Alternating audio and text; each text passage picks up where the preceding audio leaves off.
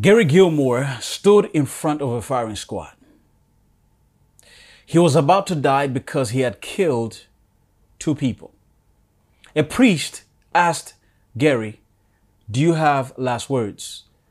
Gary said to the priest, "Let's do it." That's amazing. I got nothing else to say. Just kill me already. Get this over and done with already. Dan Whitten, while trying to come up with a slogan for Nike, contemplated on the words of Gary Gilmore. And he took "let's do it" and made it into "just do it." I was surprised to discover that my favorite shoe company got their slogan from a murderer. But it's a fitting slogan because "just do it" communicates don't procrastinate, don't hesitate, just get on with it, just carry on with it. Don't plan too much. Don't think about it too much. Just get it done with. And as I was thinking about the new series I want to launch today, I start to think that, hey, prayer is just the same way. Instead of us thinking about prayer, instead of us hesitating about prayer, instead of us procrastinating about prayer, we just need to pray it. Are you doubtful today? Just pray it. Are you feeling disloyal? Just pray it. Are you lonely? Just pray it. Are you weary? Just pray it. Are you teary? Just pray it.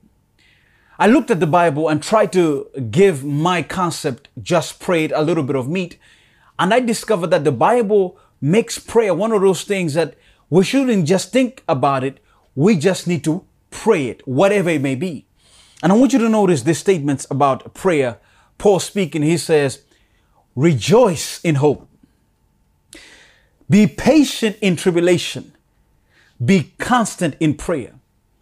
Rather than thinking about your tribulation, you just need to pray about your tribulation.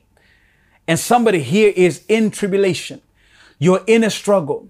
You're in a difficulty. It's been so hard. I want you to know, just pray it. Paul speaking again in Philippians 4, verse number 5, he says, "Do not be anxious about anything, but in everything, by prayer and supplication with thanksgiving, let your requests be made known unto God." If you're anxious, pray it. If you're anxious about something, pray about it. That's what Paul is saying. Don't sit on your bed. Don't lay on your bed. Don't sit on your couch. Don't drink alcohol. Pray about it. In Colossians 4, verse 2, Paul says, "Continue steadfastly in prayer, being watchful in it with thanksgiving." Pray about it. Consistently do it. Don't ever stop. Continue doing it. Pray about it. And I love James. James says, "Is anyone among you suffering? Just pray about it." And so prayer is one of those things that I want to encourage you is that you just need to do it. Don't think about it too much. Get into it and allow God to strengthen you through prayer. And that's what I want to talk about for the next couple of weeks. Just prayer. That is our series title this Sabbath and for the next Sabbaths to come. And I want you to turn your attention with me to Luke chapter 11 and verse number 1. And that's where we're going to begin our series this morning. In Luke chapter 11 and verse number 1, the text says, "Now Jesus was praying in a certain place, And when he finished, one of his disciples said to him, 'Lord, teach us to pray.' And as John taught his disciples to pray, Lord, teach us to pray as John taught his disciples to pray." I want to tag this title to this text, The Anatomy of Prayer. The Anatomy of Prayer. Let us pray. Oh God, speak to us now. In Jesus' name, Amen. You see, this disciple, when he evaluated the life of Jesus, he saw that Jesus was a life that just prayed it. And when he looked at the life of Jesus through prayer, he realized that Jesus' prayer was more powerful than his prayer. So he said to Jesus, Lord, teach us to pray. Which tells me that there is a correct way to pray. Which tells me that this disciple looked at the prayer life of Jesus as superior and his prayer experience as inferior, because he didn't know how to pray correctly. Which also tells me that if you want to understand how something works, if you want to understand how something works, you need to understand the anatomy of how something works. In reality, this disciple was trying to understand the anatomy of prayer. When he's asking Jesus, Lord, teach us how to pray, he wants Jesus to break it down part by part so that he can understand the anatomical structure of prayer. And by knowing that anatomical structure of prayer, then he knows how to make prayer work for him. Allow me to drop something into your spirit this morning. You can't pray well unless you understand the anatomy of prayer. That is, you cannot pray well unless you know precisely how prayer works. You need to know the ins and outs of prayer. You need to know the parts of prayer. You need to know the parts that make the whole of prayer. For example, if somebody is going to be a social media influencer, they'll need to understand certain things about the anatomical structure of a social media influencer. They'll need to understand algorithms. They'll need to learn how storyboards work. They'll need to understand their demographics. And by knowing these demographics, then a social media influencer will be able to know how to be a better influencer. You see, too many of us do not know the anatomical structure of prayer. Yes, we pray. Yes, we get on our knees. Yes, we ask the pastor to pray. But do we really know what goes into the aspects of prayer? Do we know what is really involved in prayer? And as I was going through this sermon series, as I was planning in my mind, God convicted me and told me, Henry, do you really understand what really goes into prayer? And so let me pause right here and help you to understand. When I say just pray it, I'm not saying just do whatever you want in prayer. I'm not saying be chaotic or uncontrolled in prayer. I'm simply saying you need to understand the fundamentals. You need to understand the parts so that when you do pray, you know exactly what you're getting into. And so this series is going to be a manual, if you will. It's going to help you to understand exactly what prayer is supposed to look like and what is supposed to go into prayer.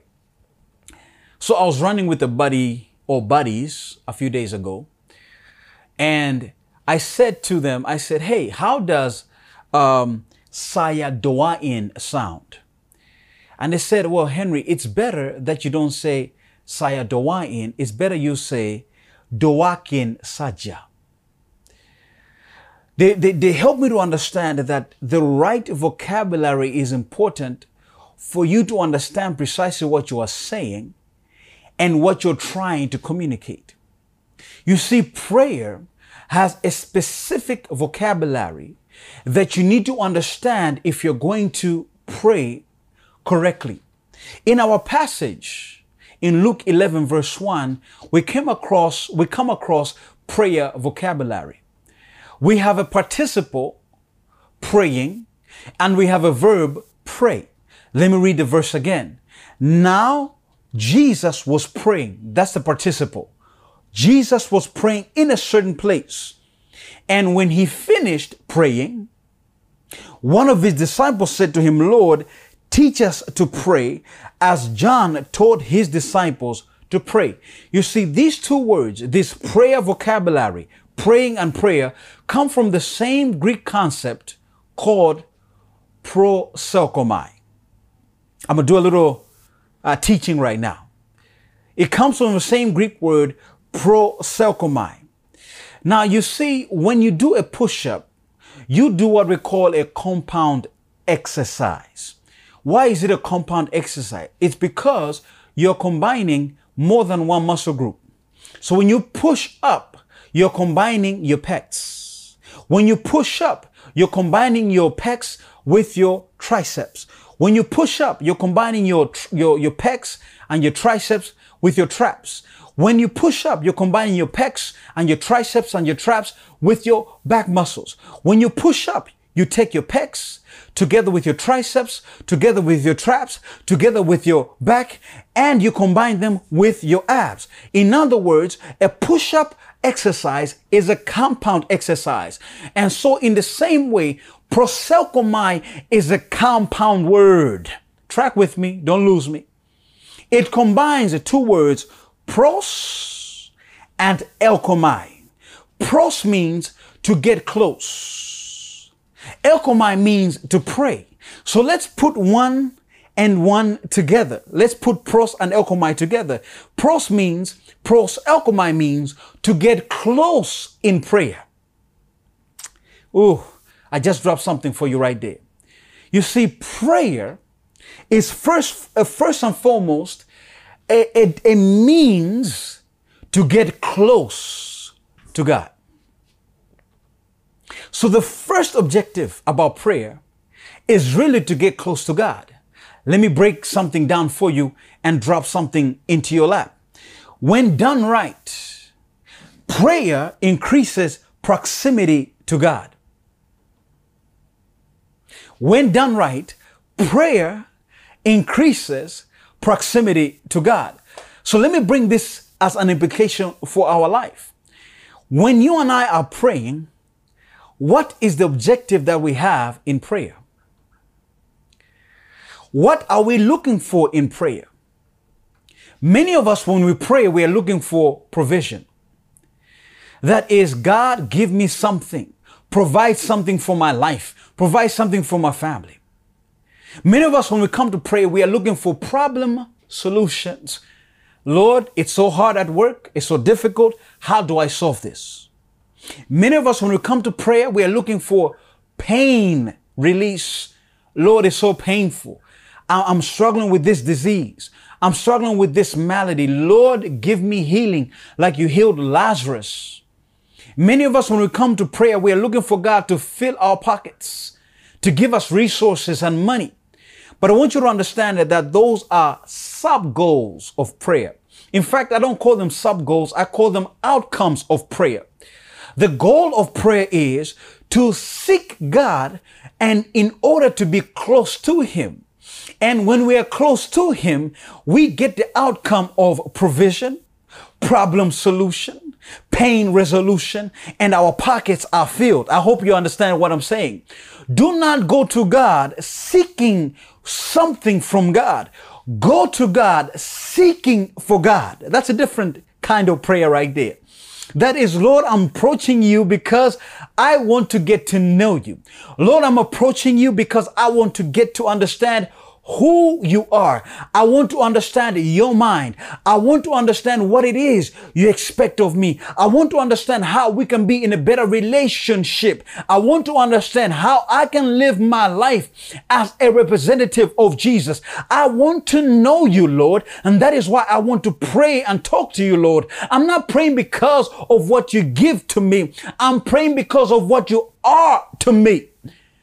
So we will need to have a mental shift in our prayer experiences.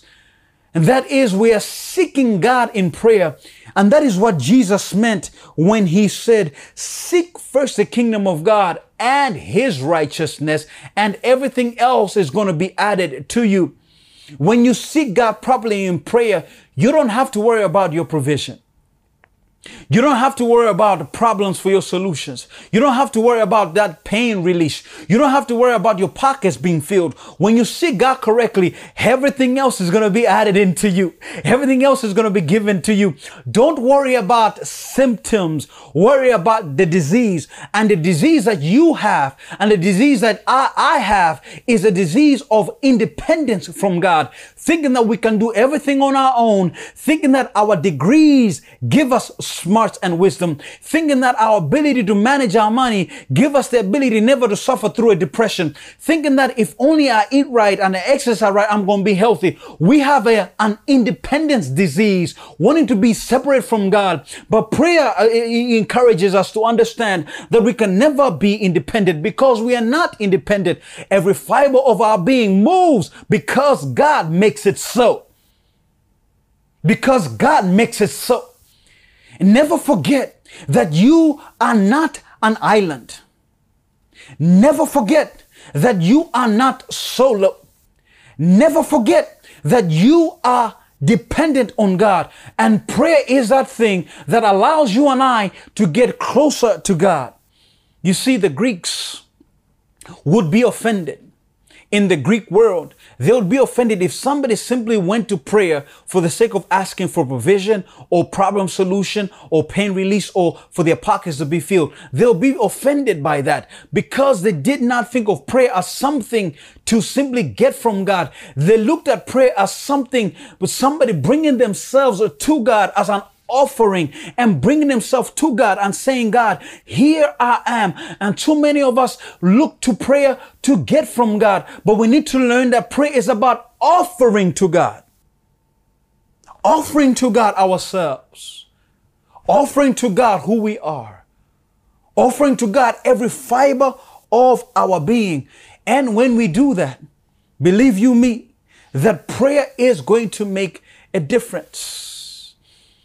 You know, living in an apartment building has given me an understanding of this concept that I'm trying to drop into your spirit about prayer as a means to get closer to God. And that when you get closer to God, you get everything from God.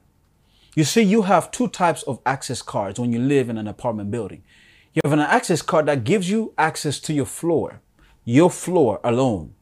And not only your floor, but some other amenities, maybe some stores downstairs or the swimming pool downstairs, some other amenities. And it doesn't allow you to go to other floors. But then I've noticed that those who work in the building, whether it be the security guards or those who are managing the building, they have the kind of access cards that gives them access to all of the floors, to everything in the building.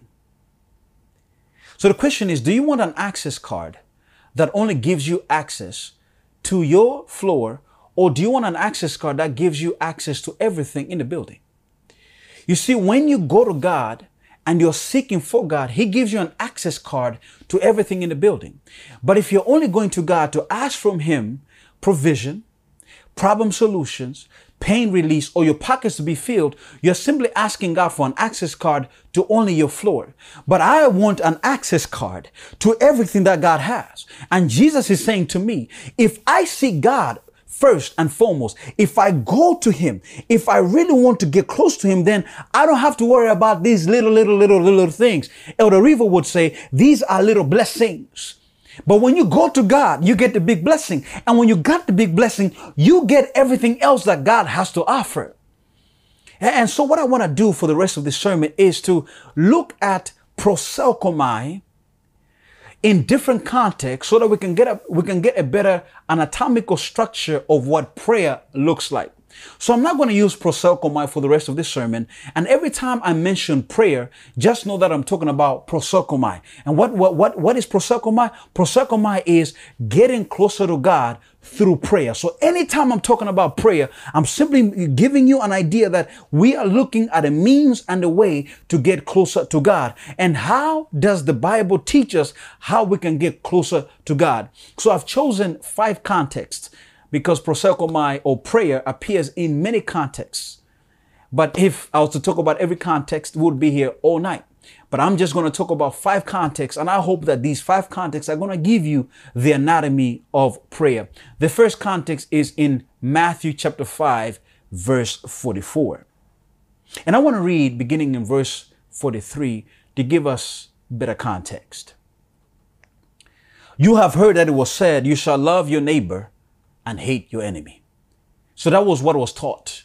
You shall love, you have heard that it was said, you shall love your neighbor and hate your enemy. That is what was taught. In other words, Jewish thought leaders taught their followers that you could show love in degrees. In other words, for a non-Jew, you could treat them less than a Jew.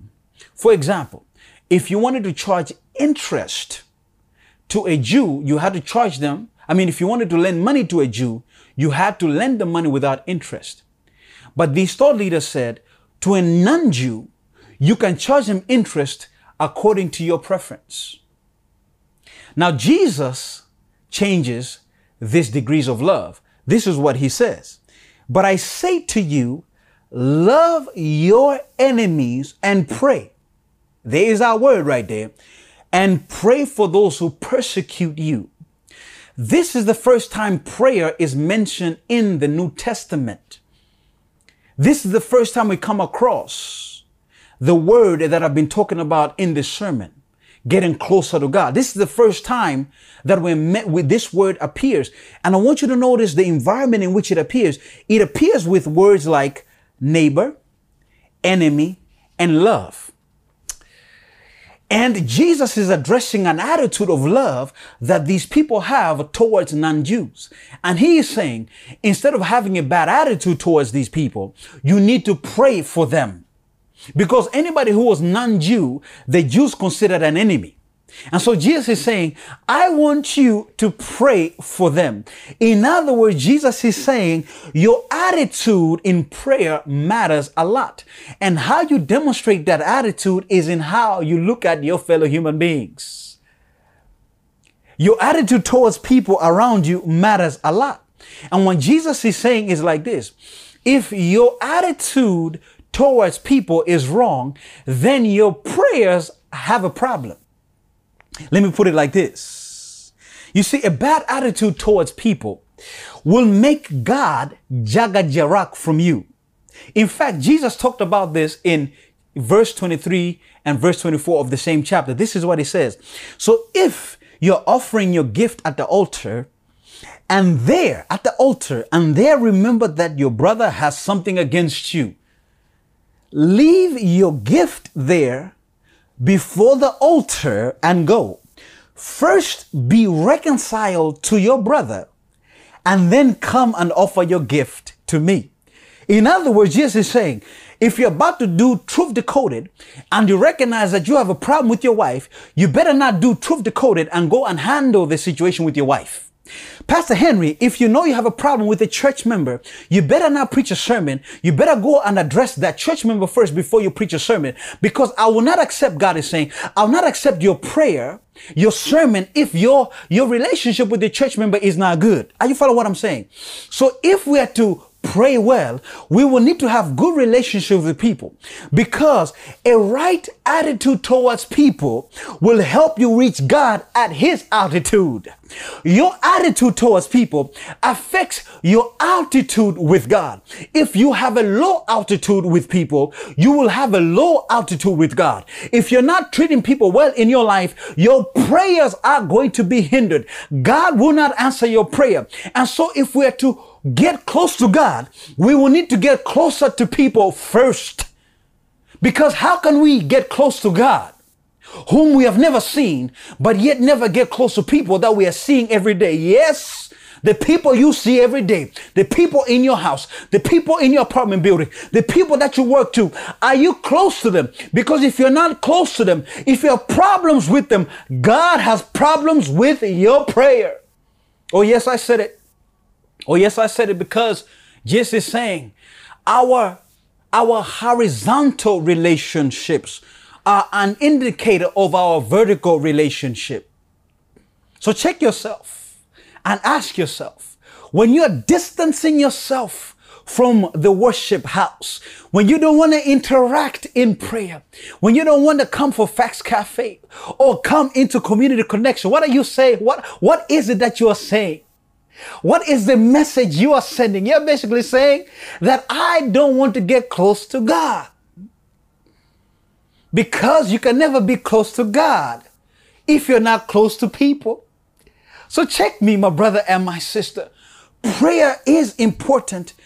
If prayer will work, if you have the right attitude towards people.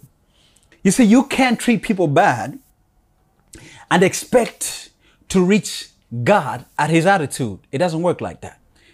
You see, trying to reach God without reaching people is like trying to fly a car. The problem with a car is that a car doesn't have the aerodynamics to reach up to a higher altitude. And so when you don't have a good relation with people, when your attitude towards them is not right, you are like a car trying to fly. You'll never get off the ground.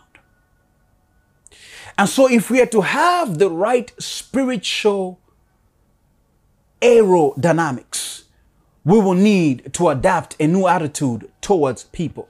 How we treat them, yes, will need to change. You will need to start treating that auntie that hasn't been coming to family gathering in a new way. Instead of talking about her, you will need to start praying for her. You need to start reaching out to her. I know she hurt you. I know she spoke a bad thing against you. But if you will want your prayers to make a difference, you will need to start addressing her again. You will need to start lessening your expectations over your siblings.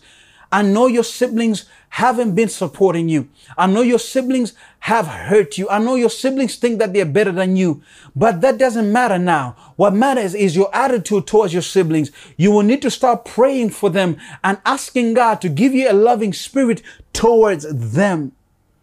You will need to start looking at people differently. And I'm suggesting to you that you need to change your attitude by adapting a new way of thinking. If your prayers are going to make a lick of difference.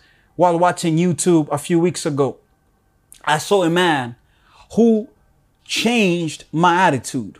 And he changed my attitude because I saw him preparing his meals.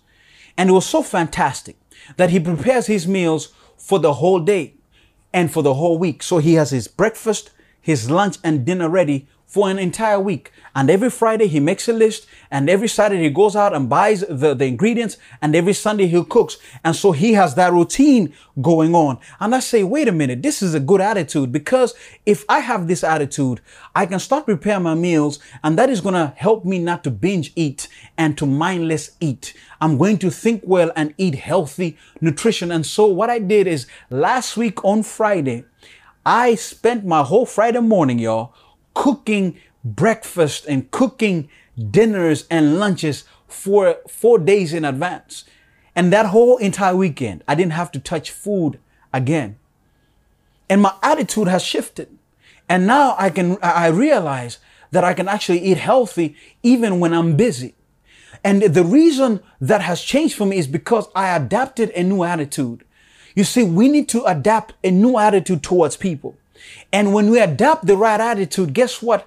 Our prayers are going to help us to reach God at his altitude. The second context that I want to consider about the anatomy of prayer is in Mark 11, verse 14 and verse number 25. One day Jesus gets the munchies. He's hungry, y'all. He is hungry. And he sees a fig tree, and he comes closer to the fig tree, and the fig tree has no fruit.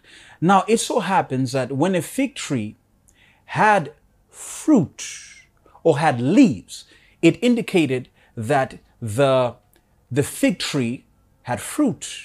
But when Jesus comes to the fig tree that has leaves, he doesn't see fruit.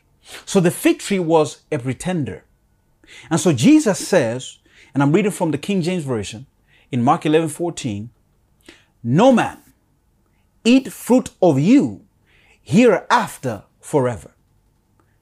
Notice that certitude that Jesus is demonstrating. He says, no man will ever eat fruit from you again forever. The next day, Jesus is walking with the disciples, and Peter, being Peter, says to Jesus, Jesus, the fig tree you cursed has withered.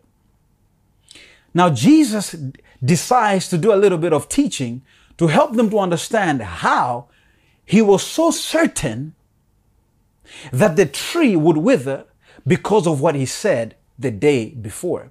Notice what Jesus says in verse number 22 of Mark 11.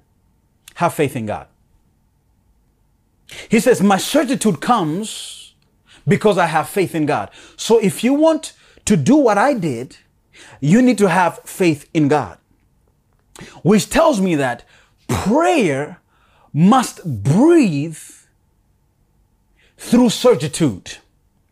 When you don't have certitude, your prayers will not breathe. In other words, your prayers are going to die. Jesus continues in verse 23.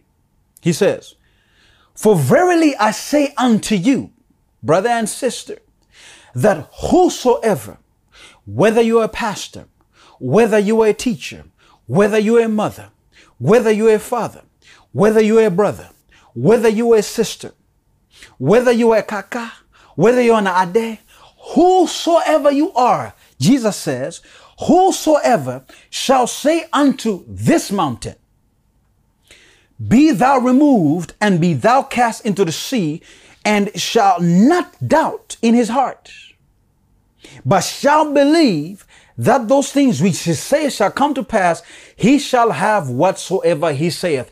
Jesus is saying, whosoever has a certitude will have whatever. Whosoever has a certitude in God will have whatsoever. And that's what Jesus is saying. If you have certitude in God's ability, in God's capability, and you do not live on probability, you will be able to make your prayers work. Your prayers will reach God at his altitude. You will be close to God in prayer if you have a certitude. The other day I came home, and before I could enter, I saw a notice of a collection from the building management. They send these notices when you haven't paid your bill on time. And it's embarrassing because they put it on your door, and everybody who's walking in the hallway gets to see your bill, and they says, this brother is not paying his bills on time. And I have to admit that I kind of slipped on that, and I forgot, and I was not able to pay my bill on time. Have mercy on me, oh Lord. So I took the notice, and I entered my apartment, and I opened the notice, and guess what? I had to pay the building management $2,900,000. $2,900,000. I said, no, this is crazy. There is no way on God's good green earth that I owe this much. No way. So I called up my agent and I said, hey, look, I've been charged so much. How come? Can you please investigate? And he told me, I will give you an answer tomorrow. And I was certain that he would give me an answer tomorrow. My certitude was high in his ability. But guess what? Tomorrow turned into 4 days. Tomorrow turned into 4 days. And I came to the clear realization that certitude in human beings can disappoint. Because human beings have weaknesses. Human beings forget. Human beings have challenges. They have struggles. I'm sure that my agent intended to give me back an answer the next day, but he's not only an agent for me. He's an agent for other people. So he gets busy, and I'm sure that he forgot. But God never forgets. Hallelujah, somebody. God never forgets you. God never forgets about your situation. God never forgets for the fact that you have not eaten for 2 days. God never forgets the fact that you are struggling to pay your bills. God never forgets the fact that you are struggling to make it at work. God never forgets the fact that you are sick. God never forgets the fact that you have struggled. God always keeps his mind on you. And that is why you can have certitude in him, because he neither slumbers nor sleep, because his eyes are always on the earth. His footstool is the earth. His throne is in heaven. He never, ever, ever takes his eye off the ball. And that is why you can have certitude in God. And when you are praying your prayers, you need to believe that whatever you have prayed is going to come to pass. It may take 4 days. It may take a year. It may take 25 years. But with God, it's always certain. And at some point, it's going to happen. If you are praying and you want to understand and get to God's level and reach him at his altitude, you need to believe that wherever he is, you are going to be to get there. You need to believe that your prayers are the means to get you close to God. You need to believe, Lord, I don't know how I can walk on water, but I know you can. Lord, I don't know how I can resurrect from my disease. I know you can. Lord, I don't know how I'm going to make it this year, but I know that you have made it through the most difficult situations. You have died on the cross. You've been put in the grave for 3 days and you resurrected. I know I'll be able to make it because you can. So have certitude in God. The third context that I want us to consider is in Matthew chapter 26, verse 36, as we are uncovering this anatomy of prayer. In this passage, Jesus is troubled. Jesus is in agony. Things are hard and difficult for him. He doesn't know what's going to happen after he goes through the cross. So he tells his disciples, sit here. But then he takes with him 3 of his closest, Peter, James, and John. And while he is going to the place of prayer, he says to his closest disciples, he says to them, my soul is very sorrowful, even to death. Remain here and watch with me. So Jesus even leaves the 3 and goes to a place of prayer because he was praying for release from this tough situation. He says, Lord, my Father, in Matthew 26:39, my Father, if it be possible, let this cup pass from me. Nevertheless, not as I will, but as you will. Jesus is saying, Lord, I need fortitude. If I must go through this, I will need fortitude. In fact, he's not saying I will need fortitude. Jesus is demonstrating fortitude. That is the ability to go through something that is painful. A patient who goes through 4 chemo treatments demonstrates fortitude. Even though cancer is ravaging their body, but they still go through chemo because they want to get the healing. Rather than focusing on the pain, they focus on the goal. And so Jesus is saying, Lord, I don't want to go through this, but because it is your will, I will do it all the same. He's demonstrating fortitude.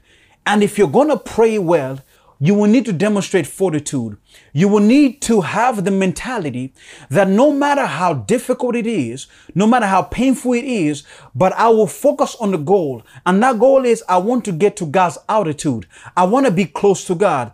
And therefore, I'm not going to allow my struggle to keep me from getting to God. I'm not going to allow my anxiety to keep me in the bed and not allowing me to get on my knees and pray and getting into the word. I'm not going to allow my anxiety to keep me from treating people well. I'm not going to allow my anxiety from keeping me from doing my job. I'm not going to allow my anxiety to keep me in chains, but I'm going to press through. I'm going to have fortitude. I'm going to have the mental rectitude to push through this situation. I will not be held back by my struggle. In fact, I will push push through my struggle. And here is what I need somebody to understand and get into their spirit.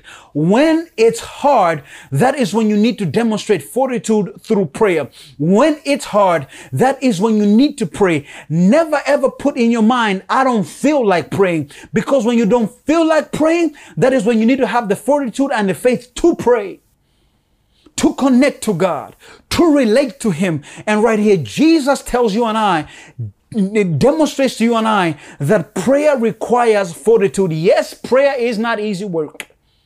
It is tough work, but it is necessary work. So Jesus prays, Lord, not my will, but your will. Focusing on the goal, focusing on the purpose and the mission. And therefore he was able to pray. And that's how you can have fortitude. Focus on what God means to you and how special He is to you. Focus on what you're trying to achieve for God's glory and honor. Anxiety is not going to keep you chained up. Discouragement is not going to keep you chained up. In fact, you're going to break the chains and be able to get closer to God. Jesus comes to the disciples and He finds them sleeping. They didn't have fortitude. And He says something to the disciples because He was disgusted by their actions. He says, could you not watch with me for 1 hour? In verse 40. You have fortitude when I was walking on water. You have fortitude when I was feeding the hungry. You have fortitude when I was resurrecting Lazarus from the dead. You had fortitude all these 3 years. But 1 hour of fortitude you cannot give me. 1 hour of prayer you cannot give me. And that's how some of us are. We can work for Jesus. We can serve in the church. We can do ministry. But when it comes to prayer, we sleep.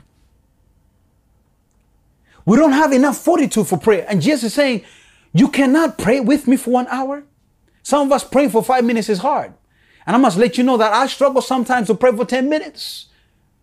My mind starts to wander. I start to think about what I want to do for the day. I start to think about what I want to eat.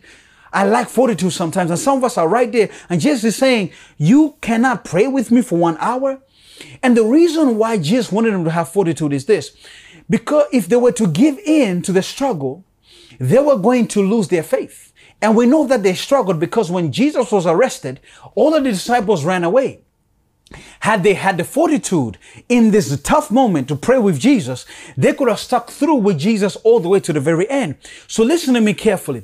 When you have fortitude and you focus on your relationship with God, you want to get closer to God, you keep yourself from the common traps that many people fall into. The traps of feeling that they're defeated.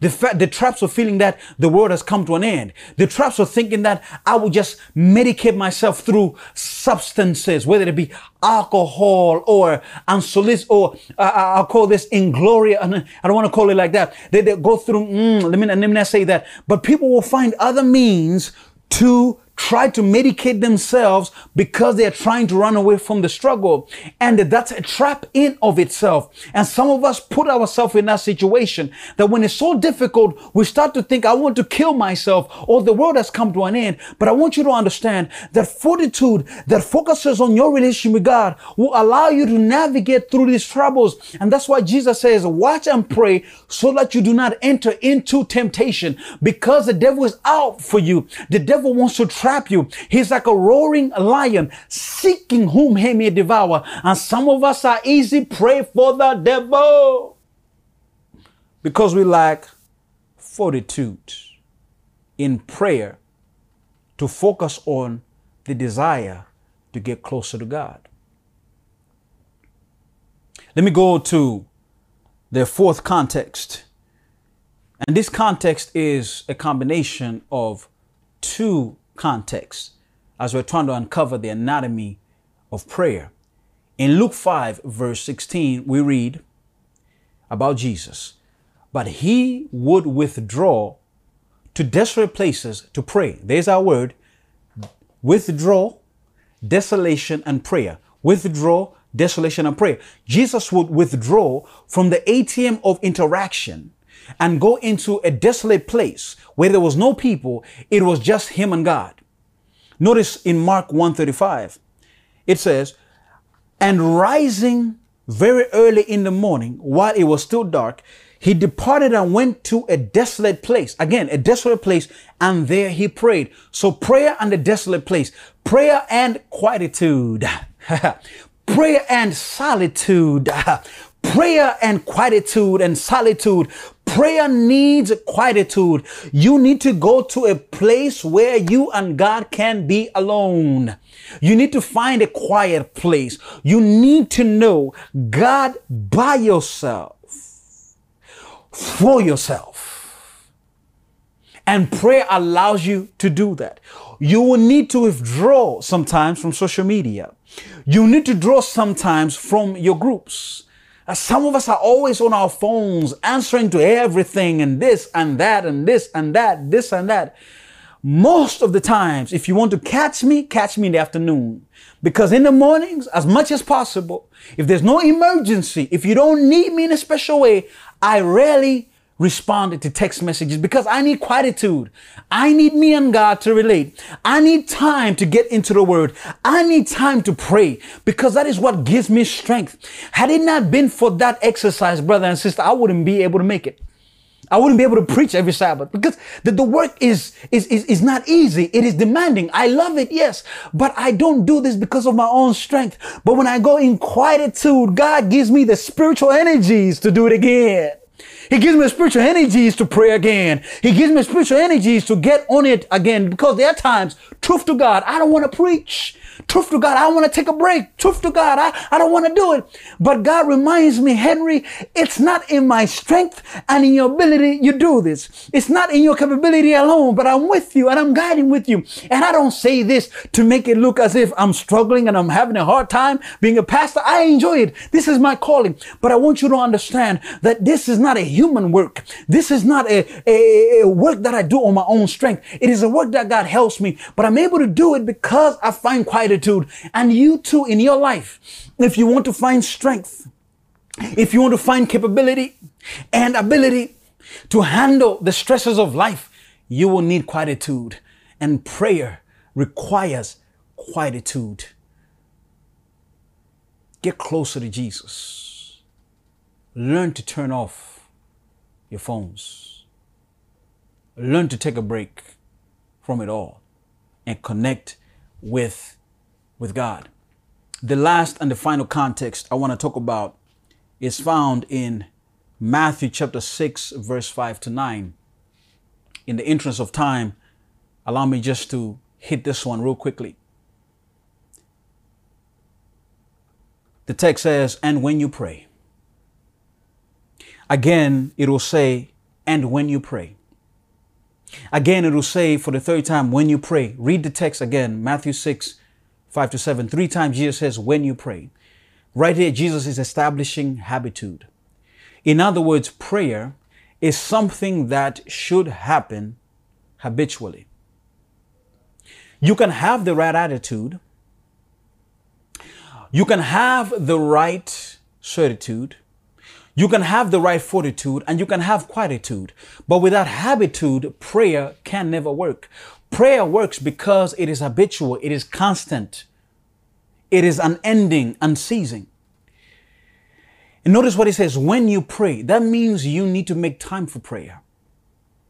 That means you need to get closer to Jesus by putting it into your schedule. When was the last time that you scheduled 6 o'clock, I'm going to pray? Or do you allow prayer to happen whenever? Do you allow prayer to happen when you're about to eat? Sometimes you forget to pray. Do you allow prayer just to happen every Sabbath at Community Connection or Fax Cafe? Do you allow prayer only to happen when you call up the pastor and say, Pastor, pray for me? If you're doing that, then you are missing the entirety of prayer. Prayer functions best when prayer has habit, has habitude, when you're doing it all of the time. And I'm going to discuss more about habits, the habit of prayer in a future sermon. But allow me today just to simply let you know that you can bring the anatomy of prayer into your life, make it work for you if there is habitude. As I end this sermon, I want to talk about an experience that I've been having since I've been in Indonesia. You see, when I would observe Indonesian drivers, I would notice a sense of chaos, and it would make me fume. When I would see a motorcycle driver driving against traffic, I would fume. I would fume. When I would see a motorcycle just weave in and out, I would fume. When I would see that a traffic light is just a suggestion, I would fume. Until I tried to understand the anatomy of Jakartan drivers. And I began to understand that, wait a minute, that's how it works here. That's how people drive here. And so having that understanding, my fuming reduced. My frustrations reduced because I now understood the anatomical structure of driving in Indonesia. And because of that, it maximized my experience. And instead of me being upset, I'm now okay with how people drive right here. My point is this: when you understand the anatomy of something, it maximizes your understanding and your ability to see how it works. And once you know how it works, you're not able to maneuver with it. You're not able to manipulate with it so that it can work for you and be useful for you. And so this anatomy of prayer is my way of helping you to understand that once you get this in your spirit and in your system, prayer will become meaningful. Prayer will become useful. Prayer will become beneficial. And I want you to utilize prayer so that actually prayer works on your behalf, that God is closer to you, that you have all the things that you're dreaming of, that you have all the things that you're praying for when you pray in the right way. Yes, just pray it, but make sure you're praying it correctly. Every head is bowed. Every set of eyes is closed as we pray. Father God, thank you for your word. In Jesus' mighty name I pray. Amen. I want to praise the Lord for what he has just done through his word right there. And I hope that the Lord has also done something for you, because for me, the word of God finds a way to just challenge my experience. Perhaps God has also challenged your experience right now, and you like to go a little bit deeper with him. You like to connect on a deeper level with God. I want you to know that we are here to help you, to facilitate that. You can reach out to us on the number on the screen, as well as on our social media platforms, and we'd be more than glad to help you.